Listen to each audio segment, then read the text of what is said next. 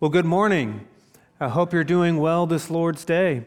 If you're just visiting with us, we've been going through the minor prophets, the 12 minor prophets at the end of the Old Testament. Last week, Pastor Tom took us through the first minor prophet, Hosea, and today we're going to take a look at Joel. And I've really grown to love this book as I've been researching it over the past week. Whoa. Can I keep going? All right. It's a good thing that God's word doesn't depend on technology, amen?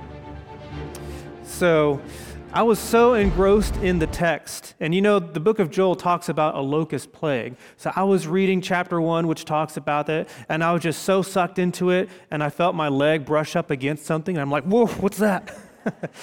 A plague of locusts has come upon me. But I've just really been enjoying this book. There's so much rhyme and poetic structure to it. There's echoes, foreshadowings, and it just is interwoven together so masterfully. And we all know that the Holy Spirit is behind that. And so I hope that you get as much out of this book as I did this past week. So Tim Keller sums up the message of Joel very much.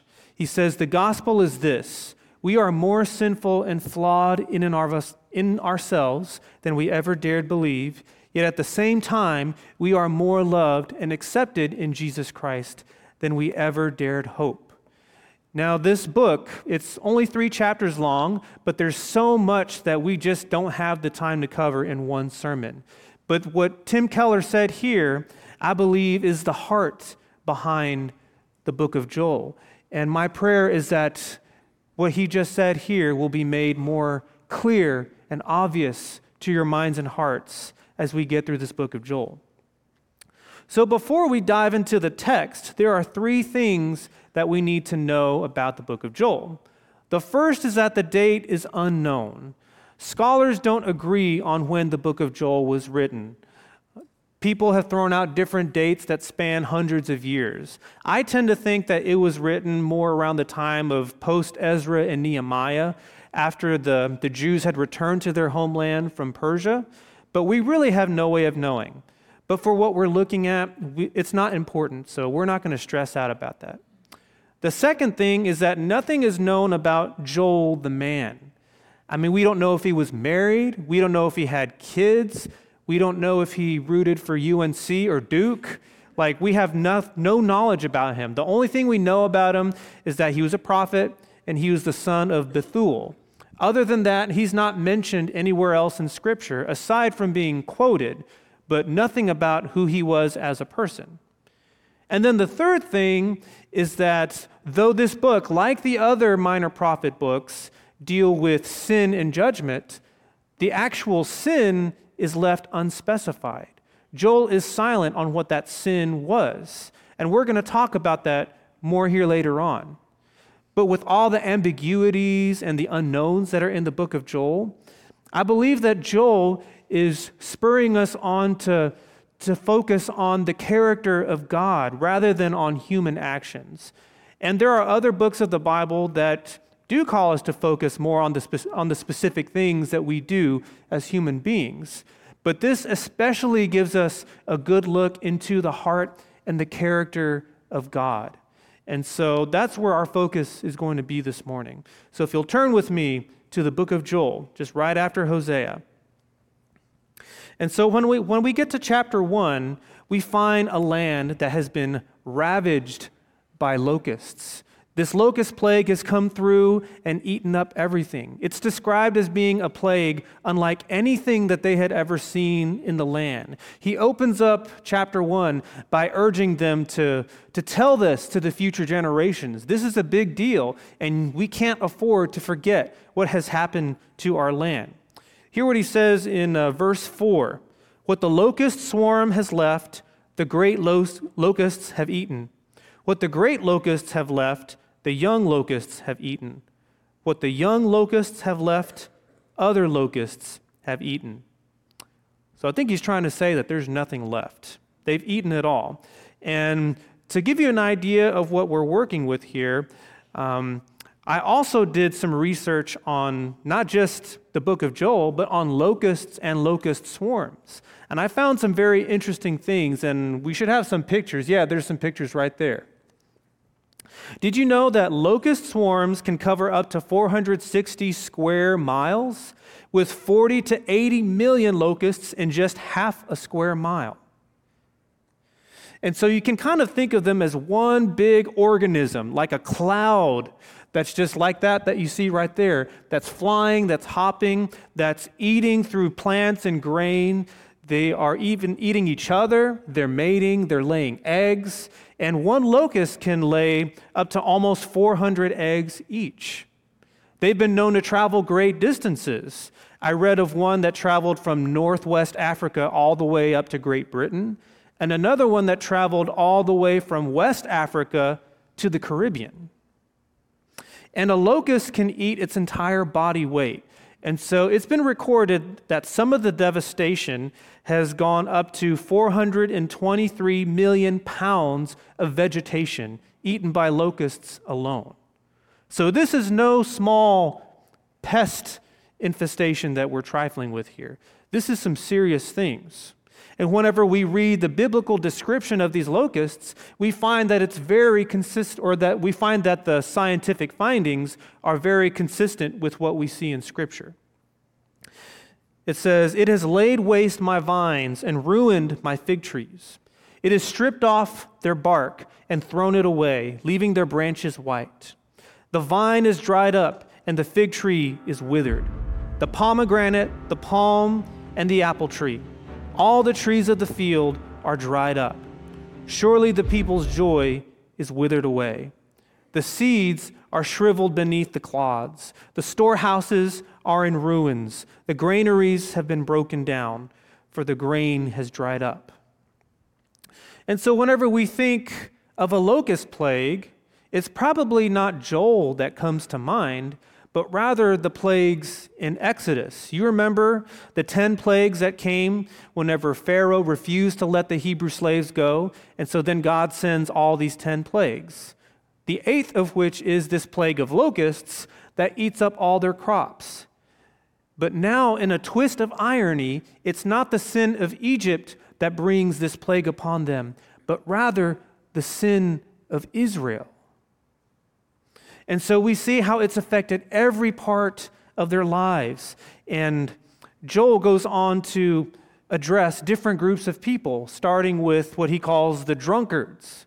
Not so much calling out the sin of drunkenness, but just saying, you who like to drink wine and feast and be merry and party, well, the party's over because the locusts have eaten all the grapes. He addresses the farmers, that their livelihood has been affected. Even the animals are in suffering because their crops have all been decimated. And then he addresses the priests. So if you'll look at verse 13, he says, "Put on sackcloth, you priests, and mourn. Wail, you who minister before the altar. Come spend the night in sackcloth, you who minister before my God, for the grain offerings and drink offerings are withheld from the house of your God." So you can see that it's affected every part of their lives, right down to their very way of worship. Now they are unable to come up with these sacrifices that's required of them because their sin has caused it all to be consumed. And in the same way, whenever we allow sin to come into our lives, it goes and affects every part of our lives, right down to our very worship. Our worship becomes impeded whenever sin enters the picture, and it keeps us from worshiping, from loving God. Sin is a serious thing.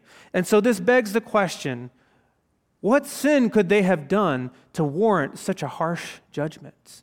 And like I said before, the sin is not mentioned, but that doesn't really matter. Because when you boil it down, it all comes down to the failure to love God. Whenever we fail to love God, that opens the door for all kinds of sin, all kinds of evil. Whenever we failed to love God, we failed. And this nation might have looked good in comparison to their ancestors or their neighbors. And there's some places in this book that hint to that. But just the very failure to love God is reason enough to warrant judgment. I don't care what we've done, whether it's something that no one would bat an eye on or something that would shock people.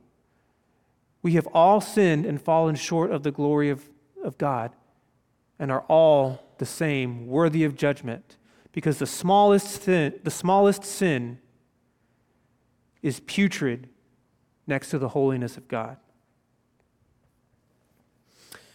So it's the failure to love God. And so at this point, the people of Israel might be like, well, things can't get any worse. We're just going to have to wait for everything to turn green again. But Joel tells us in chapter 2 that in fact, things can get worse, and they will. He opens up the passage by saying, blow the trumpet in Zion, sound the alarm on my holy hill. And when that trumpet was blown, that meant an enemy invasion was coming. It was like saying, red alert, call everyone to arms, brace yourselves for this impending invasion. And this is going to be an actual army, not just a plague of locusts that is coming through, but a real army that's going to make the locust plague seem like a mere pest problem.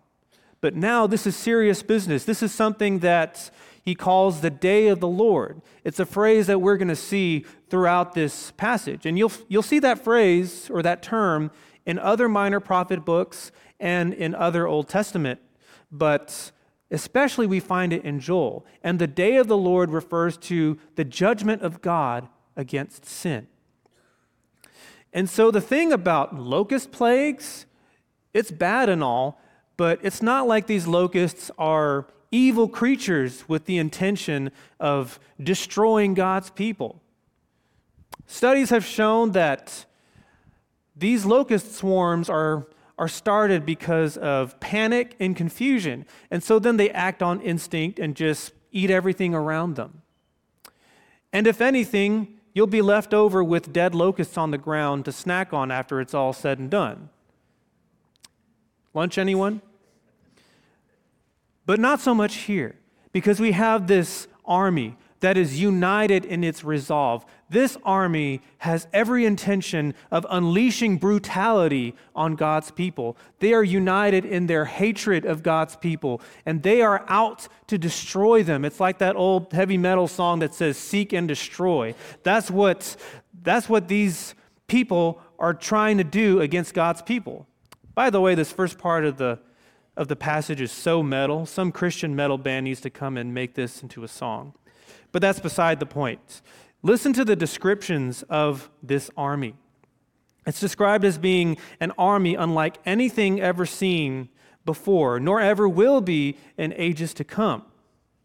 It is a day of darkness and gloom, a day of clouds and blackness, like dawn spreading across the mountain. A large and mighty army comes, such as never was in ancient times, nor ever will be in ages to come.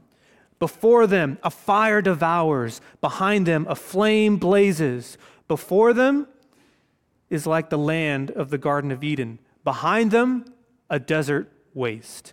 Nothing escapes them. They have the appearance of horses. They gallop along like cavalry, with a noise like that of chariots. They leap over the mountaintops like a crackling fire, consuming stubble, like a mighty army drawn up for battle. At the sight of them, nations are in anguish.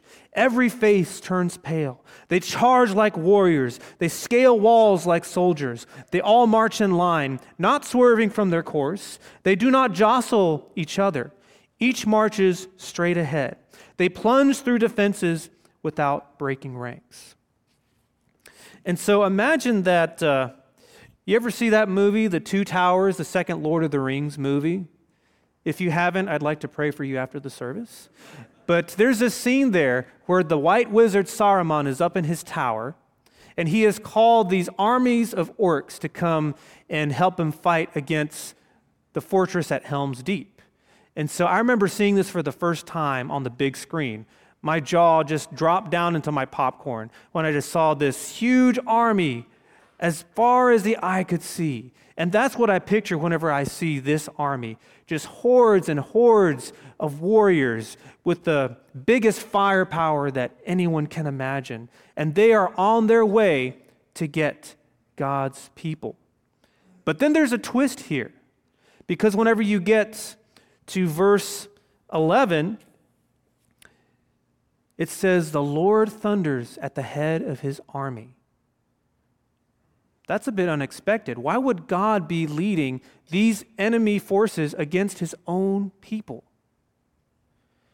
Then it goes on to say, the day of the Lord is great. It is dreadful. Who can endure it? And here we got a glimpse into what we know as the wrath of God.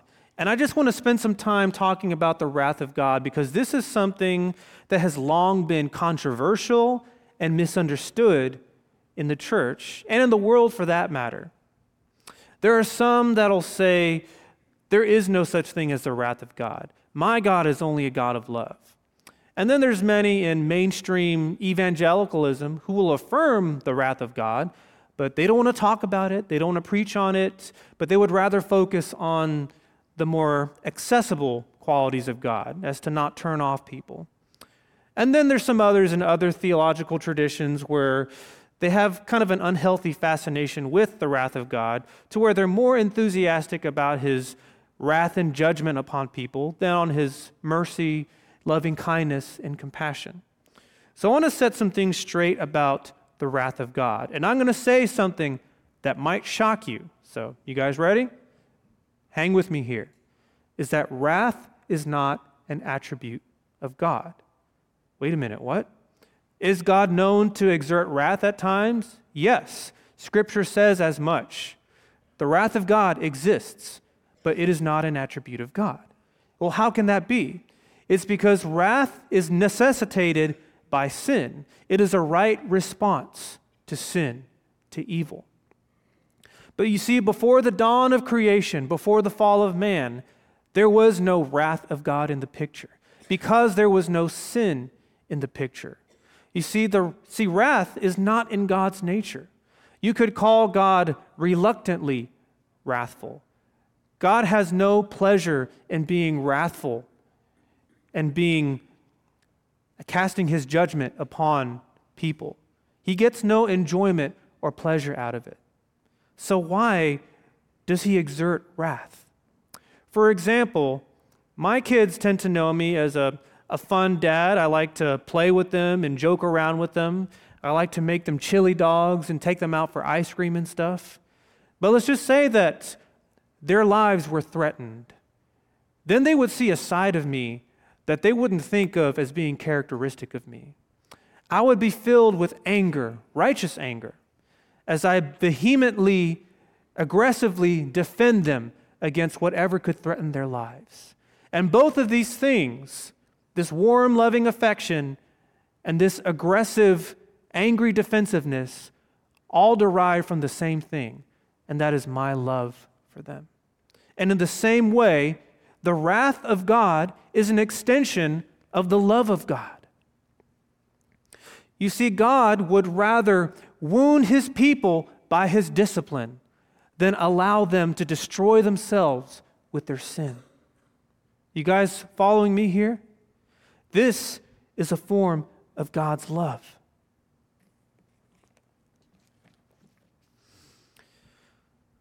It's not something that comes naturally to him. But I will tell you something that does come naturally to him. Joel tells us in verse 13, "For he is gracious and compassionate, slow to anger, and abounding in love, and he relents from sending calamity." Praise God for that. There are times where he will be fighting us. We love that verse that says, if our God is for us, then who can be against us? And that's very true. But God is not going to back us up if we are living out in sin. He will fight against us. He will resist us because he loves us too much to just leave us to our own devices. But he is also a God of compassion, of mercy, of abounding love. I love what the commentator Charles Feinberg says. He says, God is always more willing to bless than to blast, to pardon than to punish, to win by love than to wound by lashing. This is his first choice, and praise God for that. And the people knew as much about the character of God. They knew all this about him. So then is the time for their response. God calls his people to return to him. And so then they respond in verses 12 through 17 by coming together. God says, even now, return to me with all your heart, with fasting and weeping and mourning. So they call everyone together to weep, to fast, to mourn their sin, to lament. They call the old, the young, the men, the women, even the newlyweds who would normally be exempt from something like this. This is a serious thing. So they're calling everyone to come and collectively repent before the Lord. Joel is even including himself here as he is repenting alongside his people, seeking the mercy of the Lord. And there's a very striking verse that is said here when it says, rend your heart and not your garments. So what does he mean there? God is saying that he doesn't want merely outward signs of repentance. He doesn't merely want to see the show of fasting, of sackcloth and ashes, and all these ritualistic things. Those are good things as long as they're coming from the right place. But he wants a true, genuine repentance, a change of heart. Has anyone ever fasted before? I've fasted for both spiritual and non-spiritual reasons. Lately, I've been doing what's called intermittent fasting, where I don't eat after 6 o'clock and I don't eat before 11 o'clock. So if you hear some funny noises, it's probably my stomach rumbling. But I feel those hunger pains whenever it comes close to 11 o'clock. In fact, I'm feeling them right now. And we all know what that's like. Those pains remind us that we need food to sustain us. Well, we should be filled with pain to remind us that we need the sustenance of a holy God. We need to realize our need for him and despise the sin that's in us. A few years ago, one of my kids, Lincoln, and I asked him if I could share this story. He told me it was okay. But you know the saying, curiosity killed the cat? Well, he's the curious cat in our family. And so he's in the kitchen one day, he's minding his own business, and he sees this jar of something that looks really yummy. And we've always told them, if you see something that's not yours, don't touch it. If you don't know what it is, don't touch it. Any parents ever have to tell your kids that, or am I the only one? And so he sees this, and it looks really yummy to him. And so he gets a spoon and digs in, and he thinks this is applesauce. It actually kind of looked like apple butter, so I can see why it looked very appetizing. But unbeknownst to him, this was pure fat. And so he sticks the spoon in there, and then he puts it in his mouth and swallows. And let's just say it didn't remain in his tummy for very long. And he got sick. And so ever since then, he's been very wary about anything with fat in it. I'll be cooking some meat. Does it have any fat in it? Well, yeah, it does. It's got to have some fat in it, but I don't want it if it has fat. Buddy, it's okay. Just don't eat it by the spoonful. But he's like, turn off himself to fat. And it's a cute and funny story and all, but that should be our reaction to sin. We should remember what that sin tasted like. We should remember what it did to us inside. And we should respond with, get that away from me. I don't want anything to do with sin. I remember what sin did to me, how it ruined me, how it kept me from God. So I don't want any part of this. If whatever sin's in me right now, get it away from me. I don't want anything to do with it. It's like the prophet Isaiah in chapter 6, whenever he beholds the holiness of God and says, woe is me, for I am a man of unclean lips. The sight of the holiness of God before us should shine upon us and reveal all the ways in which we have fallen short of his glory. It should pain us to know that there are things in our lives that are keeping us from Him, that are keeping us from loving Him, that are keeping us from worshiping Him. We should be broken about all the ways that we are falling short of His glory and all the ways that we are failing to love Him. This is not something that we should take lightly, no matter how big, no matter how small. It should break us. And it's not that we're supposed to feel bad, that we're supposed to regret, that we're supposed to beat ourselves up. That's not the end goal. But God wants a godly sorrow to arise in us that beckons us to love Him again. Because whenever we love Him, then we can truly obey Him. If we confess our sins, He is faithful to cleanse us of all unrighteousness. So I urge you all, repent for the sin that you carry with you today, because our God is gracious, merciful, abounding in love. So what's going to happen now? God's people have now repented. They've gotten their act together. Will God relent from the coming armies, or will He follow through with it? We see the response in verse 18. He says, "Then the Lord was jealous for His land and took pity on His people." And so we see here that He directs the armies off course, each to opposite ends, and then they all drown and destroy themselves. And then He brings all the vegetation back, and everything starts to grow again. And one of the most beautiful verses in this book is whenever He says this in verse 25, "I will repay you for the years the locusts have eaten." He's saying, whatever damage that sin has done to this nation, I will repair it and restore it. And He continues to do that today. And so is this the happy ending of the book of Joel? Not by a long shot, because there is a greater judgment yet to come, one that makes this day of the Lord look like child's play. But another judgment is coming of global proportions, one that will forever decide the fate of the nations. But just as God has poured out salvation in this form, a political salvation, an agricultural salvation, and an economic salvation, He now offers a spiritual salvation, which is greater than anything that He has given to His people thus far. And we find that in Joel 2, verse 28. This is probably the most famous part of this book. It says, "And afterward I will pour out my Spirit on all people.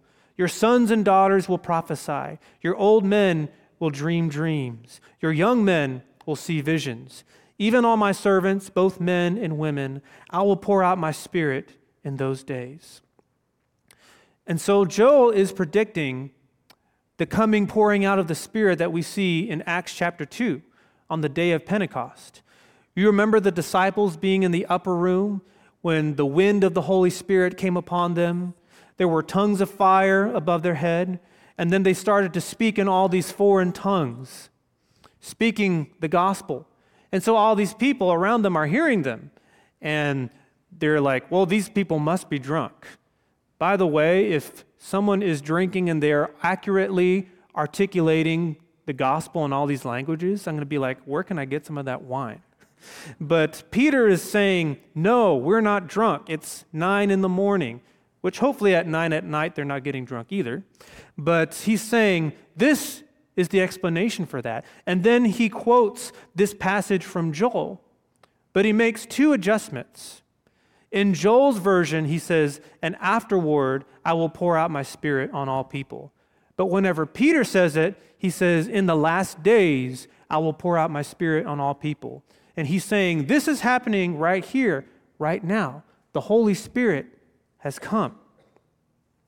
And then at the very end, he says, "And everyone who calls on the name of the Lord will be saved." And then he goes on, this is Joel, he goes on to make it more pointed at Jerusalem. But then whenever Peter says it, he says, and all who call on the name of the Lord shall be saved, period. And he stops here. So do you see what's going on? The salvation has come not only to God's initial people that we see here in the book of Joel, but it has expanded out to all the nations. God has opened up everyone to be able to access the Holy Spirit. This was the desire of Moses. Do you remember in the book of Numbers? Moses is overwhelmed with this responsibility that he has. And so then God brings these elders to come and to help him out. And he pours out his Spirit on them in the tent of meeting. Well, 2 of those elders were outside the tent. And then they started to prophesy and work through the Spirit. And Joshua sees that, and he kind of thinks it to be a threat. And so he urges Moses, stop them. But then Moses says, I wish that all were prophets and that the Holy Spirit would come upon everyone. Well, now Moses' dream has been realized because the same Holy Spirit that came upon certain people through the Old Testament for certain purposes have now come upon all of us who believe in the Lord Jesus Christ as our Savior. And we have that same Spirit inside of us. All people, all nations, sons and daughters, old men, young men, even servants are all filled with the Holy Spirit. There is no hierarchy of believers, for we are all one in Christ Jesus, as we'll later see in the book of Galatians. There is no Jew or Gentile, slave nor free, male or female, for all are one in Christ Jesus. We have all been joined to his kingdom, as Peter would later say when he calls us a chosen race, a royal priesthood, a holy nation. And it is this filling of the Holy Spirit that is going to save us from that final day of the Lord, which we see in chapter 3. So we're going to see the destruction of Israel's enemies.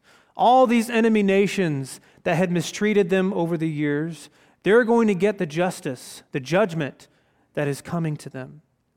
And then later, God is going to call upon his enemies to fight. It's like he dares them to come and fight against me. Come on, show me what you got. Hit me with your best shot. I dare you to. See what he says here, starting at verse 9 in chapter 3. Proclaim this among the nations. Prepare for war. Rouse the warriors. Let all the fighting men draw near and attack. Beat your plowshares into swords and your pruning hooks into spears. And that last statement means bring your weapons, but you're going to want to bring your farm tools and make them into makeshift weapons because you need all the weaponry that you can get your hands on if you're going to fight against me. And ironically, we see the opposite in Micah, like we'll see later on for another sermon, where he says, beat your swords into plowshares, saying that you don't need to fight anymore, so there's no need for weapons. Well, that time has not yet come, but now here is the time of the final battle, the final judgment, the final day of the Lord, in which the injustices against God's people will be avenged. In what he calls the valley of Jehoshaphat, which isn't really a physical place, but means valley of judgment, which echoes King Jehoshaphat whenever God judged his enemies and put them all to death. We see the same thing that's going to happen on that final day of judgment. He also calls it the valley of decision. And this is a term that you might have heard for evangelistic type events. This is the valley of decision. Will you this day accept the Lord Jesus as your Lord and Savior? But that's not what we're talking about here, because it is not man who's doing the deciding, but it is God. It is in these last days, in this battle, that God decides the final fates of all who would dare come against the Lord. And it can only be one place, that of eternal torment and destruction in hell. It's not something that's easy to talk about, but I'm not going to apologize for preaching what I know to be true, what God has revealed to us. These are serious things. But the good news is that the Lord upholds all of us who have been filled with the Holy Spirit. He puts it so beautifully in verse 18. Then you will know that I, the Lord your God, dwell in Zion, my holy hill. Jerusalem will be holy. Never again will foreigners invade her. In that day the mountains will drip new wine, and the hills will flow with milk. All the ravines of Judah will run with water. A fountain will flow out of the Lord's house and will water the valley of acacias. And then he triumphantly ends this book simply saying, the Lord dwells in Zion. The Lord dwells. The Lord reigns. The Lord lives. The Lord wins. So now what do we get from this book? We've gone through it. What do we get from it? I believe the most obvious thing is that now is the time to repent. We all come here bearing sin, bearing things that we're holding on to that are keeping us from loving and knowing God more. I would urge you to repent of your sin, because nothing that you can hold on to can be a help to you in your walk with the Lord. Return to Him. Some of you might be here, and you've spent many years of regret. You've wasted years in sin and rebellion. And you look back upon that with hopelessness. Maybe you came to know the Lord later in life, and so you look back on your past with great regret and sorrow. But I want to echo what Joel said earlier, and that the years that the locusts, that sin has taken away, that He will give back to you. And it's not that He's going to give you those years back to your life, but that whatever damage sin did to you in your life, He will compensate for that and enrich you with the power of the Holy Spirit and give you back what sin has taken away. I'm reminded of the thief on the cross who at the very end of his life, at the 11th hour, came to know Jesus, how he had wasted his life before. But think of all the people who have been hopeless, who have come to know the Lord through his story. God truly gave back what the locusts took away from him. And I heard a story this past week from a dear lady in our congregation that her grandson, who's a little boy, I think maybe 8 or 9, something like that, he was video chatting with his grandfather on his deathbed, who was too weak to speak even, who had resisted the Lord for some time. But this little boy over the video says, "Grandpa, would you like to accept Jesus into your heart?" To which, with all the strength that his frail body could muster, he nodded his head and then went to go see the Lord this past Monday. It is not too late to repent. Do not wait until that valley of decision, for now is the time to repent. And then as we have repented individually, one-on-one with God, it is the time to repent as a body, to repent as Cary Alliance Church, to repent of our gossip and our slander, of our bickering and our arguing, of our slothfulness. And it's not that I'm putting down our church, because our church has done great things for the glory of God. But you know we haven't arrived.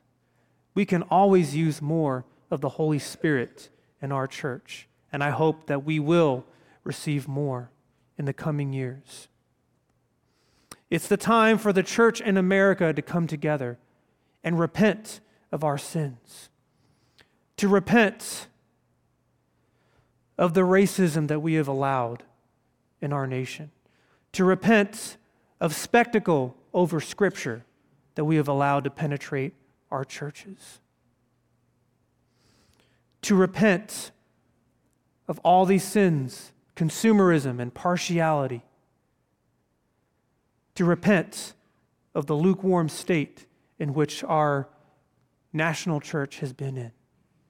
Because I've read about revivals, and they all have one thing in common. They always start with repentance. Oh, how we would see revival if we would get on our knees, confess our sins, and cry out to God to take all the sin that's keeping me from you and fill me with your Spirit. Make me love you. If we all did that individually, if we all did that as Cary Alliance Church, if we all did that in the Triangle area, in this nation, we would see rampant revival spread. Because revival and sin don't mix. Revival starts with repentance and echoes that day of Pentecost that we look back on so fondly. Now is the time to repent. And I simply want to close echoing what I read from Tim Keller earlier on in the sermon. The gospel is this: we are more sinful and flawed in ourselves than we ever dared believe. Yet at the same time, we are more loved and accepted in Jesus Christ than we ever dared hope. I'm going to ask the worship team to come back up, and we're going to do something a little bit different to close out this service. I'm going to invite us all together for a time of repentance and confession before the Lord. So we're going to take a few moments to confess our sins before God, to ask Him for forgiveness, and to change us from the inside out, to cry out, "Create in me a clean heart and renew a right spirit within me." And I'm going to repent right alongside of you as we come before the Lord together. And then after we've had a chance to do that, I will lead us in a corporate prayer of confession and repentance. And then the worship team will lead us in a last song of worship. Let's come before the Lord together.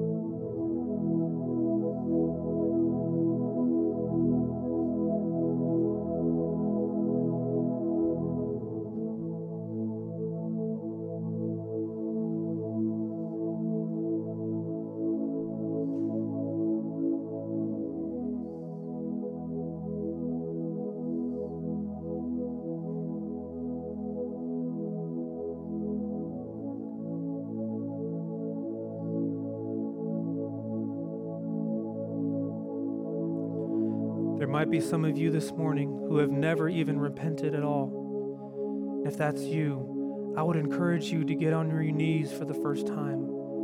Confess your sin, your inadequacy, and follow the Lord Jesus for the rest of your days. If that's you, I'd love to talk with you after the service. And now I will lead us in corporate confession and repentance. Lord, we come before you as Cary Alliance Church, and we confess that we have not always borne the best witness. In every way that we have failed to be a witness unto you, Lord, would you forgive us? In every way that we have felt satisfied and not wanted to progress, Lord, would you forgive us? For all the ways in which we have been allowed to be led by our flesh than by the Holy Spirit. Lord, have mercy on us and forgive us. Lord, we are a church made up of wonderful people people you have truly blessed us with gifts, with powerful testimonies.